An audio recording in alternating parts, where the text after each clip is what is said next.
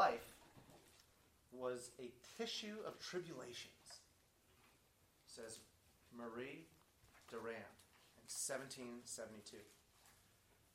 She was a Huguenot in France, a French Protestant. In 1730, French authorities arrested 19-year-old Marie Durand, shaved her head, and imprisoned her without trial for her Protestant faith in a medieval fortress, the Tour de Constance, on the Mediterranean Sea. She was to be locked up there until she agreed to abjure her Protestant faith and convert to Roman Catholicism, or until she died. Durand refused to convert and remained in her dungeon for 38 years. She was finally released in 1768 at the age of 57, when public opinion turned against the oppression of Protestants and the Tour de Constance was closed. She died in her home 8 years later. Imagine, like Marie, being locked in a dark dungeon. Imagine maybe one night you're arrested, the authorities come, and you don't know why, you don't know what the charges are, you don't know how long you'll be in jail, but they throw you in a dark dungeon. Let's say you're in that situation. What would be something that would keep you from giving up? What would be something that would keep you from giving up? What would be maybe a sign of a token of hope?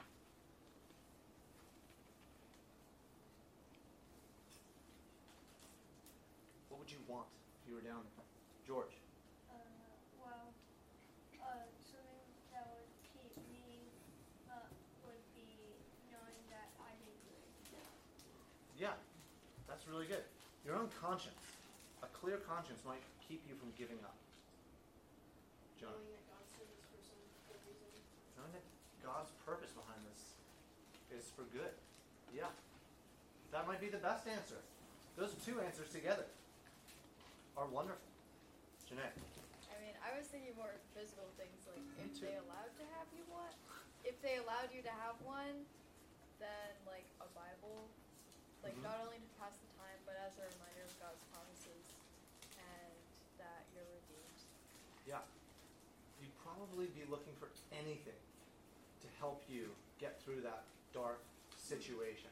Although if you were a Huguenot, then they probably wouldn't let you have a Bible. Yeah.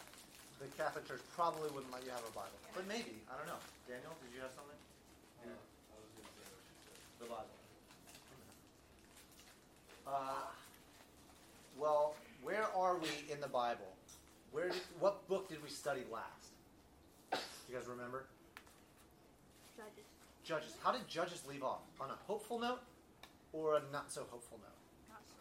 Not so hopeful note. There was no resolution to Judges. Judges ends, and Israel is basically in this dark dungeon of this downward spiral of sin. It's just been getting worse and worse, and there's no resolution. There's no king, no kingdom to lead and guide the people of Israel, and everyone's doing what was right in their own eyes, Judges ends by saying. And what was right in their own eyes was not good. It was sin. So Judges leaves us in a dark jail cell. If you're reading along and you're putting yourself in the shoes of Israel, you're sitting there wondering if God's left his people. Just sitting there without any hope. In this prison they've made for themselves. Does God still care about his people? And then we come to the next book, Ruth. Ruth is like a ray of sunshine, just a small sliver of sunshine, a sliver of hope in a dark prison cell. The book of Ruth gives us hope. It reminds us of God's love for his people, even disobedient people. And at this point in the story, this is just what the people of Israel need. The story we're looking at tracing from Genesis all the way through to Revelation. God's people need to be reminded of who God is and that he still cares for his people. He hasn't forgotten them. He's not going to leave them in that cycle. He's going to redeem them. Ruth ultimately is a story about two women's faith and God's faithfulness. Ruth's a story about two women's faith and God's faithfulness. story about what it looks like to believe. That's what we learn from the women. And who God is and why he's worthy of believing in. So let's open to Ruth. Joshua, Judges, Ruth. It's a very short book. We could have read the whole thing tonight. If you want, go home and read the whole thing this evening, tomorrow morning. It won't take but 10 minutes.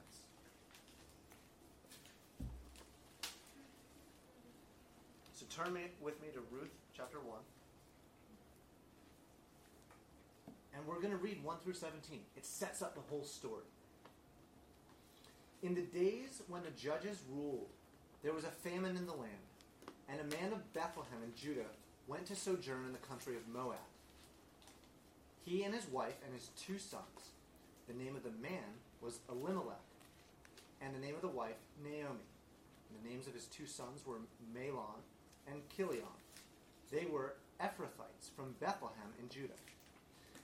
They went into the country of Moab and remained there. But Elimelech, the husband of Naomi, died, and she was left with her 2 sons. These took Moabite wives. The name of the one was Orpah, and the name of the other Ruth. They lived there about 10 years, and both Mahlon and Chilion died. So the woman was left without her 2 sons and her husband. Then she arose with her daughters-in-law to return from the country of Moab, for she had heard in the fields of Moab that the Lord had visited his people and given them food. So she set out from the place where she was with her 2 daughters-in-law, and they went on their way to return to the land of Judah.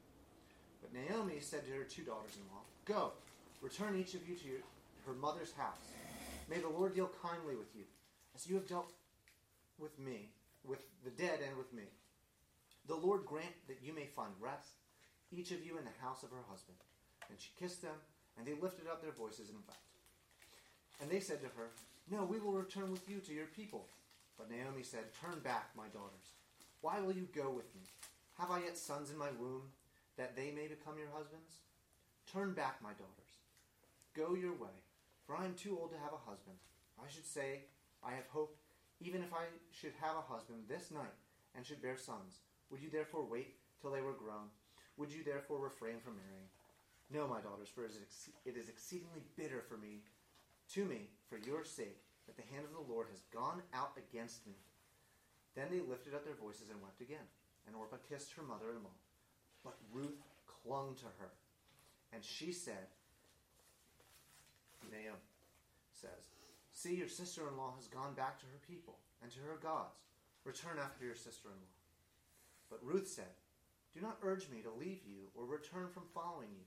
For where you go, I will go, and where you lodge, I will lodge.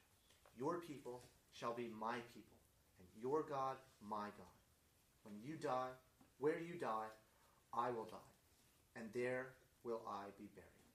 May the Lord do so to me, and more also, if anything but death parts me from you." And when Naomi saw that she was determined to go with her, she said no more. So let's just summarize what we just read there. What's going on? How does it start? Where are we in the history of Israel? During the time of the Judges. Okay, so this sets us during some time in that last book that we just studied. Who are the main characters? George? Ruth and Naomi. Mm-hmm. And a couple of the men in their lives. Yeah. And what do Naomi and her husband and her sons do?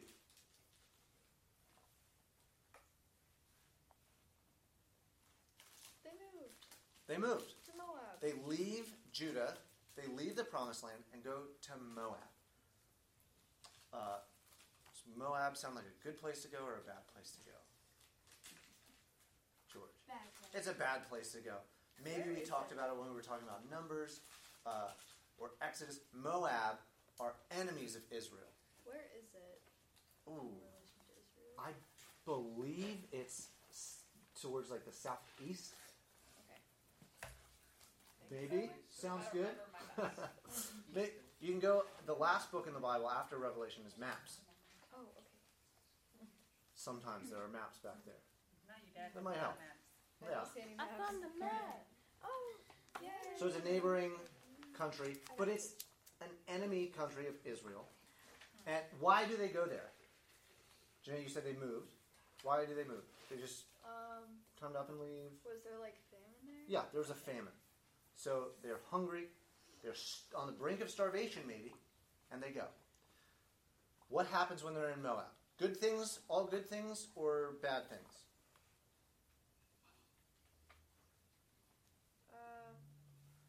What happens, Daniel? Everybody dies. All the men die. All the men die. Does this leave a woman in the ancient Near East in a good situation or a bad situation? Probably a pretty bad situation for Naomi. She's in a foreign country, the enemies of God's people, and now her husband's dead. She's lost everything. She's in so much despair that she starts kind of talking nonsense. She's encouraging her daughters-in-law to just leave it. Just go back to your own gods. Naomi knows these are false gods. Naomi knows this isn't really a good thing to tell them, but she does it anyway. I wonder if you've ever been there in that situation. You're so distraught. You're so upset. Maybe you're throwing a hissy fit. Maybe you have a legitimate reason to be upset. You're absolute in just distress. And you just start talking nonsense. Just go away from me. People try to comfort you, trying to help you. You just tell them to get away from me. You don't really know what you're saying. I think that's probably where Naomi is. What do her two daughter-in-laws do? George, what does Orpah do? She goes back. Yeah, she says okay. She tries not to. Naomi's insistent, she leaves. What does Ruth do? George. Ruth stays with her. Ruth stays. She clings to Naomi. She has this wonderful profession of what I believe to be faith. She says, your God will now be my God. Your people will be my people. Where you die, I will die. Their decision to go to Moab was a foolish and maybe even a sinful decision. The reason famine had come on the land was that Israel was breaking the covenant that they had made with God, that God had made with them. God was being faithful to his promise. If you are unfaithful, if you don't keep my law, then famine will come upon the land. What Naomi and Elimelech and their sons should have done was stay right where they are and repent and call everyone around them to repent, to turn from their sin. Instead, they up and leave. Through their hunger, they should have turned from evil and called their neighbors to turn from evil. But instead, they flee. They disregard. They leave the presence of God, God's promised land to God's promised people. I wonder if you feel that in some ways you've ever walked away from God. Maybe you feel like you've walked away from God by wandering into sin. If you're gladly going on sinning, then there's no way you can think that you're walking with God and gladly walking in sin at the same time. There's no longer a promised land where we can physically go to be away from God's presence. What we can do is indulge in sin and gladly disregard what God's called us to live by as humans. You can't be messing around with sin and be claiming to be walking with God. So maybe you've felt like you've walked away from God in that way. Maybe you're walking away from God right now by disagreeing with the true things your parents have told you about God. There's not a holy land anymore, but there is still a holy people, a covenant people. And that's the church. God's covenant isn't with Israel anymore. God's covenant is with his people, the church, who he's adopted not by blood, not by physical offspring, but by faith. Many of your parents are members here at Millwood, and so they can be considered covenant people. Walking away from their faith, from the faith of your parents, from the truths that they tell you, and the God that they believe in, is just like a Jew walking out of the Holy Land. Yes, sir. What if, like, one of your parents, like, doesn't say, like, the stuff that is exactly right in the Bible, and they're saying the stuff that they think is right, but it isn't? What if they're saying things that are inconsistent with the Bible? Yeah. Well, then, our responsibility is to still love them, to still honor them even. That's a clear commandment from God. But just like the apostles in Acts say, we must obey God rather than men. So our obedience, first and foremost, is always to God. What I'm saying here isn't that if our parents are teaching us something wrong, we just blindly follow our parents. What I'm not saying is that if our parents are teaching us something wrong, we leave our parents' house. What I'm saying is, insofar as your parents are teaching what is consistent with the Bible, we ought to be following them. We actually have to be following them. There's no salvation outside of what God's offered us in Christ. And if they're following Christ, if they're teaching us to do the same, then it's not only the smart thing, it's not only the obedient thing, it's the only thing we can do is follow them. That's a really good question. So, it's, I think, helpful for a lot of us. There's one other way we might be walking away from God. We're tempted to walk away from God. And that's when you have to deal with the consequences of your sin. It's when you have to deal with the consequences of your sin. Naomi and her family are dealing with the consequences of the nation's sin. And when we're faced with consequences, what we often want to do is try and lie, cover it up, run away, do anything we can to avoid dealing with the consequences of sin. Instead, often what we have to do is own up to it and repent. Own up to it and repent. But that's not what Naomi and her family do.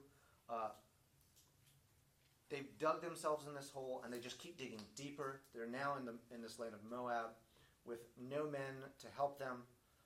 But by God's kindness, what does she do? George. She goes back to Yeah. her son. She turns around. She repents. In her sorrow, Naomi tells her daughters-in-law to leave. But we see the faith of Ruth. She clings to her, and together they go back to the promised land. Ruth is leaving everything she knew. Naomi's going back. Ruth is a Moabite. She has always lived in Moab. She's always worshipped the gods of her family, which are false gods and idols. She's giving up what could have been just a fine life. She was probably a young woman. She could have started afresh in Moab. Instead, she's choosing poverty with her mother-in-law and to go back to Israel, to the true and living God. They return. In doing this, Ruth especially, but Ruth and Naomi are teaching us what true saving faith looks like. What true saving faith looks like. So we've already said it doesn't look like simply being born into a Christian family. No one's saved because of their DNA. It doesn't simply look like believing that the Bible even is true. It's not just knowing facts and agreeing with them. Just knowing facts and agreeing with them is not what saving faith looks like. It's not just knowing that Jesus died on the cross for sinners and rose again 3 days later. Plenty of people agree that happened, but aren't saved. I can believe that Alexander the Great conquered most of the known world. I can agree with that historical fact. I can agree that Joe Biden's the president of the country. I can believe and agree that 2 + 2 = 4. These are facts that I agree with, but that's very different from saving faith. Faith in God and in Jesus Christ, his Son, isn't just believing in the same way you believe those other facts. Well, what is it? This book of Ruth teaches us a couple of things that are markers of true saving faith. A true saving faith, first we see, is a repentant faith. The first chapter here keeps using the word return. That's actually the word that is often translated in the Old Testament as repent. Ruth and Naomi return, they repent. Repentance and faith go hand in hand. In fact, repentance is actually how other people are able to see faith. If someone could turn to 1 Thessalonians chapter 1 for us.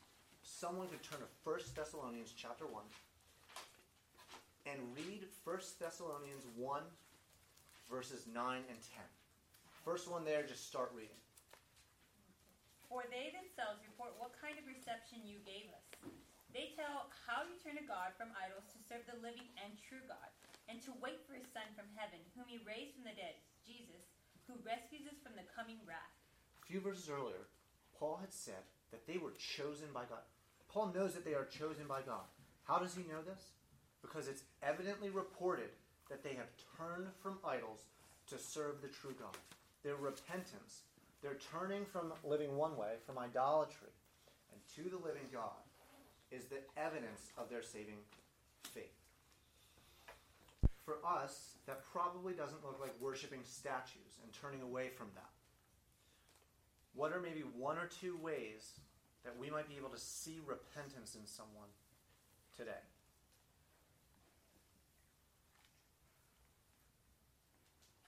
Okay. If they're behaving in a sinful way, and then over time, or sometimes pretty quickly, you see that sinful behavior stop or greatly diminish. Yeah, so stopping from sin. Can anyone think of it another way? Sienna? The question left my mind. What was the question? A way we might be able to see someone repent today. We're probably not turning from worshiping little statues. But what's another evidence of someone's repentance? I don't know, because one way you could see it is that, like, if you've known someone for a long time, and at one point they seem like a terrible person, but then at another point later on in life you start to notice that they're kinder, but that doesn't always mean that they repented, but they've changed a lot more, and they're forgiving, and, like, when I've learned from friends of mine, like, one of the reasons I'm, like, I'm able to stop myself from doing stuff is because I remember they would tell me, like, you shouldn't do that, like, I don't know, I don't know exactly how to say it, but it can change, I don't know, you can see a change in a person. Yeah, we would expect someone who's saying that they believe in Jesus, that I'm repenting, to look differently. If their life was bearing bad fruit before, they're bearing good fruit now. Fruits like you mentioned, being forgiving, being kind. You can go to Galatians and see the fruit of the Spirit: love, joy, peace, patience, kindness, etc. So, not living one way, living a new way now. So, a true saving faith is a repenting faith, a repentant faith. A true saving faith also loves God and his people. As Ruth clings to Naomi, those who believe cling to God no matter the circumstances, and cling to God's people also no matter the circumstances. And that's the church throughout their whole lives. So you can't walk away from the church and say that you're a Christian at the same time. You can't be walking with God. You're not walking with God's people. Remember when we studied 1 John? That was one of the marks John gave us of true saving faith, was fellowship with other believers. A true saving faith loves God and his people, and a true saving faith trusts. I've already talked about this a little bit. A true saving faith is a faith that is trusting, not just mentally agreeing with something. Ruth and Naomi, to say that they have faith, isn't to say that they're confident in their own abilities to provide for themselves and they're confident things are going to work out. Instead, they're casting themselves wholly, trustingly upon God, the God of Israel, the only true and living God, believing that he is good and will do good to them. So their faith is more than just agreeing with facts. Orpah, the other daughter-in-law, might agree that the God of Abraham, Isaac, and Jacob exists. But Ruth trusts him. Faith isn't just saying, I believe that chair will hold me up. Faith is sitting down in the chair. For Ruth, that looks like turning from the gods of Moab to Yahweh, the God of Israel. For us, who have more revelation, that looks like turning from our sin and trusting in Christ. It's not returning to a holy lamb. It's returning to the holy God who's revealed himself clearly now in Christ. Faith in Christ is more than just believing that he exists. It's more than just believing that he's the Son of God. It's more than just agreeing with the facts that he died and 3 days later rose. Faith is putting your trust in him. Faith is putting your hope in him. It's saying, I'm not trusting in my own goodness anymore. I don't think I'm worthy to stand before God. It's saying, I need Christ to pay for my sins and give me his righteousness and his goodness. Saving faith, the kind that Ruth is showing us here, turns away from the idol of yourself and to God. So we've seen the women teach us what faith is. We also see God's faithfulness throughout the story of Ruth. It's in Christ, ultimately, that we see God's faithfulness to his word, faithfulness to his character, to who he is. And he shows in Christ that he's worth putting our trust in. But over 1,000 years before Christ, we see that very same God worthy of the same trust in Ruth. God is faithful. He's trustworthy. He's worth believing in. Look at the last verse of chapter 1 in Ruth. Look at the very last verse in chapter 1. So Naomi returns, Ruth the Moabite, her daughter-in-law with her, who returned from the country of Moab, and they came to Bethlehem at the beginning of barley harvest. The famine is over. God's been faithful to his people. He hasn't forgotten about them. They haven't all died of starvation. He hasn't forsaken his people. And the rest of the book, that we're not going to go through and read the whole thing, but the rest of the book tells about God's kindness to Naomi and Ruth in their meeting a man named Boaz. God's kindness comes to them through this man named Boaz, who redeems them. They're saying, I will glory in my Redeemer. You see, throughout this book, redemption is a theme. Boaz redeems them. What does it mean to redeem? To redeem is to restore, to bring back, to rescue, and usually it's in a financial situation. So it comes at a cost. To redeem is to restore, and it usually comes at a cost. Remember, Naomi and her family had been ruined. They'd lost everything. When they left, they probably lost all their inheritance, all the land that that was promised to their family. So they're coming back with nothing, and they need help. And God, in his kindness and his faithfulness, provides help in the form of basically what is ancient Israel welfare. They were allowed to go through farmers' fields and pick anything that was left over. And so that's what Ruth goes to do. So farmers would go and the workers would go and pick everything in the field, but they wouldn't pick everything perfectly. And so people were allowed to come on other people's property and glean and pick what was left over. It's how God, in his law, allowed for that and provided for the poor that would be in the land of Israel. So we see God's kindness in caring for the poor and needy, just in that law alone. But Ruth's taking advantage of this, and it just so happens the field she goes to is a relative of Naomi. It's Boaz. It's his field. I think it was an accident that they stumbled on Boaz's field. Caden, do you think it was an accident that they stumbled on Boaz's field? Maybe? Then. Yes. In a sense, it might have been an accident. But because they didn't know who Boaz was at the time. Yeah. But it's also pretty evident that this is God's providence working. This is God sovereignly controlling this situation to bring about his ends. And so ultimately, no, it's no accident that they come to Boaz's field. Another law God had made to take care of poor people tells near relatives to redeem or restore a fallen family, even if it costs them a lot of money. And so Boaz, the man whose field they go to, is willing to do just that. He's willing to redeem them. He's willing to buy back Elimelech's land and property and marry Ruth so that their family line will go on, so that another man's family line will go on through Naomi and Ruth. Look at chapter 2, verse 20. And Naomi said to her daughter-in-law, "May he be blessed by the Lord, whose kindness has not forsaken the living or the dead." Naomi also said to her, "The man is a close relative of ours, one of our redeemers." This is before that happens. She knows it's one of her redeemers. Flip again to chapter 3, verses 9 and following.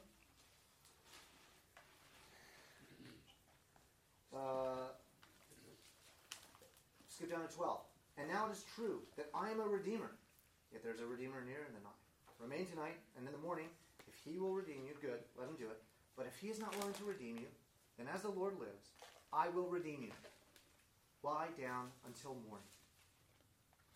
And ultimately we see that this other guy isn't willing to redeem her. Boaz is, and so he redeems Naomi and Ruth. How does this show us God's faithfulness? How does Ruth, this book of Ruth, what does it teach us about God and his faithfulness?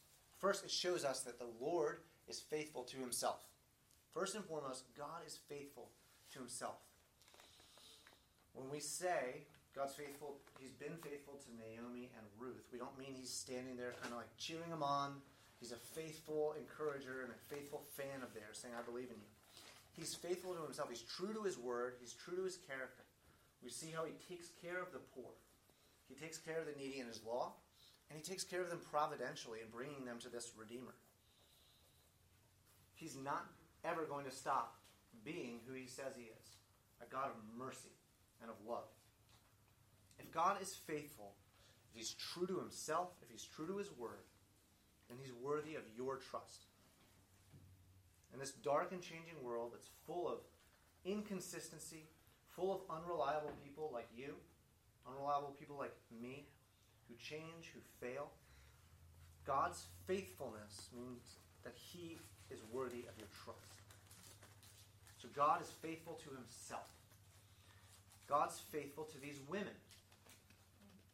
Because God's faithful to himself, it's natural that he's faithful to these women. He's faithful to them by his unchanging care of them, his love for them. He rescues them from hunger and from poverty through providence and the kindness of Boaz. We should expect the God who says he loves his people, to describe himself as merciful, to not abandon these women. God is a rewarder of those who seek him, Hebrews says. And Hebrews also says that the Lord will never leave you nor forsake you. The women, by their faith, aren't strong-arming God and forcing him to be faithful. He's freely being faithful and kind and loving to them. We should expect those who seek after God to find him and be rewarded by him. God's faithful to himself, to these women. He's faithful to his people. It's through these women God is faithful to his covenant people, Israel. He hasn't left them in the dark. He hasn't left them off to the judges to kind of help them out sometimes, but they just keep this downward spiral. God's not going to abandon his people. It's through these women that the answer to the problem at the end of Judges, there was no king in Israel, is solved. Look at the end of this book here in Ruth. Just look at verse 17 in chapter 4. "And the women of the neighborhood gave him a name, saying, 'A son has been born to Nahum.' They named him Obed. He was the father of Jesse, the father So it turns out, this is the big twist ending at the end of the book, is that this Moabite woman is actually the great-grandmother of King David, who would be the righteous king who saves his people Israel, who leads them rightly into right worship, who establishes them as a great kingdom. God blesses his people through King David. But to get there, he blessed them through Boaz and Naomi and Ruth. And that's how he still blesses his people, through other people. That's why there are all those one another commandments in the New Testament. If you look through the New Testament, many commandments say to do that commandment to one another, love one another, encourage one another, etc. God's faithfulness to people usually comes through other people. So think now just on your own. Think of one or two ways that God's been faithful to you in the kindness of someone else in your life. It might have been a parent who's been faithful to love you even when it didn't benefit them at all. Maybe you've been blessed by a friend who's encouraged you, or a sibling who's forgiven you. These are examples of New Testament commandments being fulfilled through other people. God being faithful to us through others. And that even means your good works, your loving others, is how God will often love his people. Finally, God is faithful to himself, to these women, to his covenant people Israel. He's faithful to his promise to bring about a Redeemer. The Bible is one story about God's glory by redeeming a people in Christ. That's the theme that we're looking through the whole Bible and seeing. It's one story about God's glory by redeeming people in Christ. And in Ruth, God's doing two wonderful things in that one story. First, he's providing a line from Abraham, we read about that promise, to David, we see here, ultimately to Jesus. So in this story about Boaz redeeming Ruth and Naomi, we see God physically preserving the line that would bring about Christ, the Savior, the Redeemer. And that's the other wonderful thing he does. So, one, he's preserving the line of David, the line that will lead to Christ. The second wonderful thing he does is he's teaching us about that Redeemer, Jesus. Just like Boaz redeems Naomi and Ruth, these two women who are lowly, who aren't worthy of this redemption, just like that, Christ redeems his people, showing infinitely more kindness and paying an infinitely greater cost than Boaz paid. Ruth shows us that God doesn't leave these poor women to care for themselves. He sends them help. He brings them home. He restores them. Like Ruth, we need a Redeemer. Whether you've walked away from God, whether you've walked away from his people, whether you've wandered into sin, you feel poor, lonely, like an outcast, bullied at school. Maybe you are the bully at school. Maybe you feel like a second-class citizen, a woman in the ancient Near East, someone who's oppressed. God offers you hope of redemption in Christ. It's those very people that are most fit to receive God's redeeming, loving grace. That's what Paul says in 1 Corinthians.